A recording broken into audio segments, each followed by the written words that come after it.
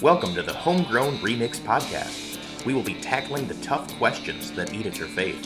Throughout the year, 4 students will dissect, discuss, and comment on each week's topic. And now, please welcome our host and president of Crossroads Farm, Doug Rutledge. Hi, this is Doug, and this is the Homegrown Remix Podcast, the podcast where everybody except me is bright. So we've already recorded this once, but we didn't record it. That's on me. So we're going to re-record this, and I'm pretty excited about it because the answers were really good in the first take, so we're going to go back at this. I'm going to have Braden read all of the questions. Braden Van Dyke, introduce yourself as we go around. Tell everybody who you are, what you're about, and then we'll go from there. All right? Let's do this. Hey, so I'm Braden Van Dyke, and I am a lead team coach here at Crossroads, and I've been volunteering for 4 years. I'm Abby Appleter. I'm a freshman at Reading High School, and I'm on the lead team here at Crossroads. I'm Graydon Monachino. I'm a junior. I'm homeschooled, and I'm on lead team here at Crossroads. Hi, my name's Brady Parker. I also am a freshman at Reading, and this is my first year doing tech here at Crossroads.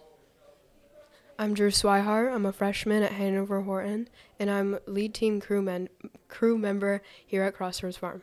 Great. So tonight we were talking about the story of Joseph, and the truth is that God is for us.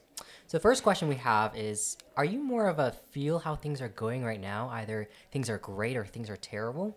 Or are you a, I think it'll be okay type of person? I would say I'm a go with the flow kind of person. Like, I just kind of process things as we go, and if it's bad, it's bad. If it's good, it's good. You just keep going. The world doesn't stop just because you had a bad day. I definitely wish I was more of a go-with-the-flow type of person. I'm getting better, but I definitely dwell on things more than I wish I did. Even if I have a bad day, I want to be able to move past that. I believe I'm a go-with-the-flow kind of person. I don't really hover over anything bad that happens to me or anything, because the world definitely doesn't stop when you're having a bad day. Just keep living life and looking forward to the future. I certainly try to be a go-with-the-flow type of person. God has everything, every part of our life in his hands, and we all need to be able to trust in him that everything will be fine. Well, I'm so glad that we have a variety of answers there, because sometimes we need to be reminded that there's a new day tomorrow, but also to stop and smell the roses. So the second question we have is, if you were Joseph, how would you handle the horrible things that kept happening to him? I definitely would not handle it as well as Joseph did. I do not like the idea of people not liking me, so I wouldn't have even made it past the fact that his brothers didn't like him or they hated him even. So that's where I would get caught up. I would say I agree with that. I definitely would not respond to it as well as Joseph did. Would not have the best Christian attitude towards it. I could probably make it until I got sold off. I don't think I'd handle being sold very well, though. I will not be one of those people that would last through that, because I feel like being hated really is hard. And if I don't believe that people think very highly of me or dislike anything that I do or my opinions or anything of the sort, it really bothers me. Joseph was a good Christian man, and he went through life with a good attitude, and there were lots of parts in there of his life that I don't think I would be able to handle as well as he did. He was hated, and people didn't listen to him because they didn't believe him about the things he said, such as dreams and cornstalk. Yeah, being hated would not be a part of life that I would be able to get through very well. Yeah, so one of the biggest characteristics of Joseph that Doug talked about, that he was able to get through these horrible things, is his resilience. Would you consider yourself a resilient person? I would say I'm definitely a resilient person. Whether that be physically or mentally, I tend to handle pain fairly well and just kind of keep rolling with it. Just because you have a bad day, like I said, the world keeps going on, so you just got to keep going. I think resilience is being able to see the positive within the negative or around the negative, because negative things will happen. You can't avoid that, but you can always look more towards the positive things that happen than dwell in the negative things. Would you say it's more important to be resilient mentally, physically, emotionally, spiritually? Which one of those? I think they all kind of bounce off each other. Like once you're mentally resilient, your body is more likely to be resilient. And once your body is more likely to be resilient, you can have spiritual resilience. And it all just kind of feeds off one another.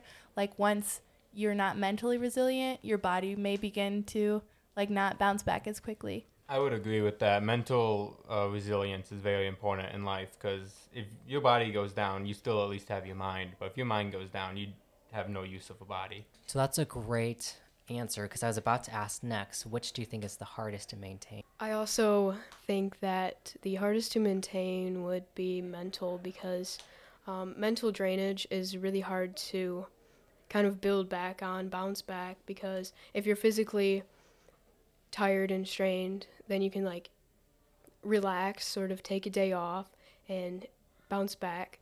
But mentally, it's harder to get back to the state that you were at before you started to slip away from their high point.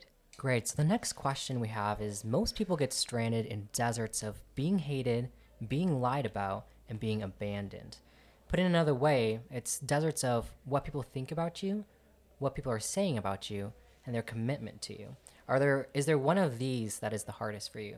I would say being lied about is the hardest for me because I'm not a fan of all the drama that goes on in high school in this day and age. And so it just really bugs me when people make up lies and falsehoods and all that just really for attention. I think you can combine that with like the idea of being hated with like creating the idea of image or what others think of you, because I personally get caught up in that, like thinking, oh, what do they think of me? What did they think of what I just said? What could I have said differently? Like just the idea that you may think you're somebody, but other people may have said something completely different, and now everybody has a different opinion of you. Kind of to go off of her answer, I think it's really hard when you sort of make up a false claim of what you think other people think of you. So if you think that they don't like you or they think that you're not so great, you're not the best, it's kind of hard to go through life thinking about that.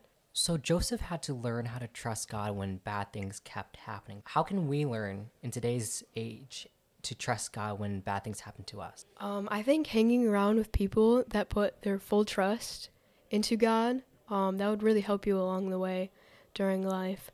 Because if you're having a hard time, you can kind of lean on someone else that's really strong in their faith and they really believe that God has their whole future planned out for them and everything to come. Anytime I was going through a hard time, even when I was younger, my mom would always say, before you go to bed, just go through what God has given you and what you're thankful for.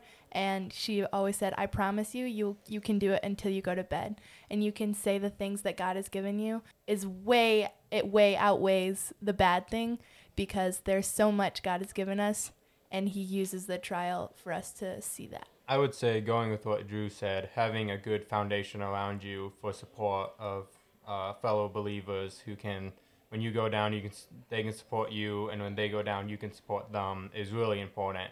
Because we're not meant to do this alone as Christians. We need each other to get through this. So the things that you guys have been describing, we call them spiritual disciplines. They're praying, reading your Bible, being surrounded by the people of God, and the presence of God, pouring out the praises of God.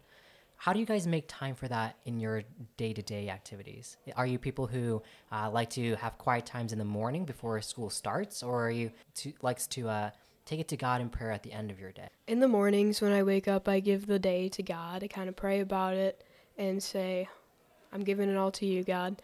And then at the end of the day, I pray for things I have coming up next, future days of the week.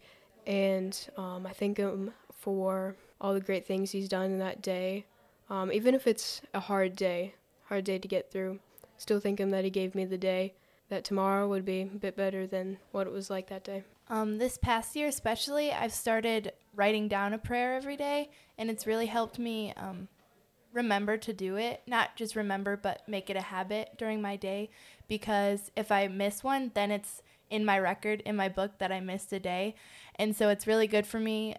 Like, I've grown a lot in making sure that is the first priority of my day. Even if it's not in the morning, I always think of a time that like this is going to be my time for only God and put most like all the distractions away? I would say I'm more of I do it at night, like usually laying in bed before I fall asleep. I like to process my day and just kind of anything that popped up, bring it before God and let him speak to me then and right before I fall asleep. So I'll end with this. We've been studying different truths from God's word from these legendary figures. And this week's truth is God is for you.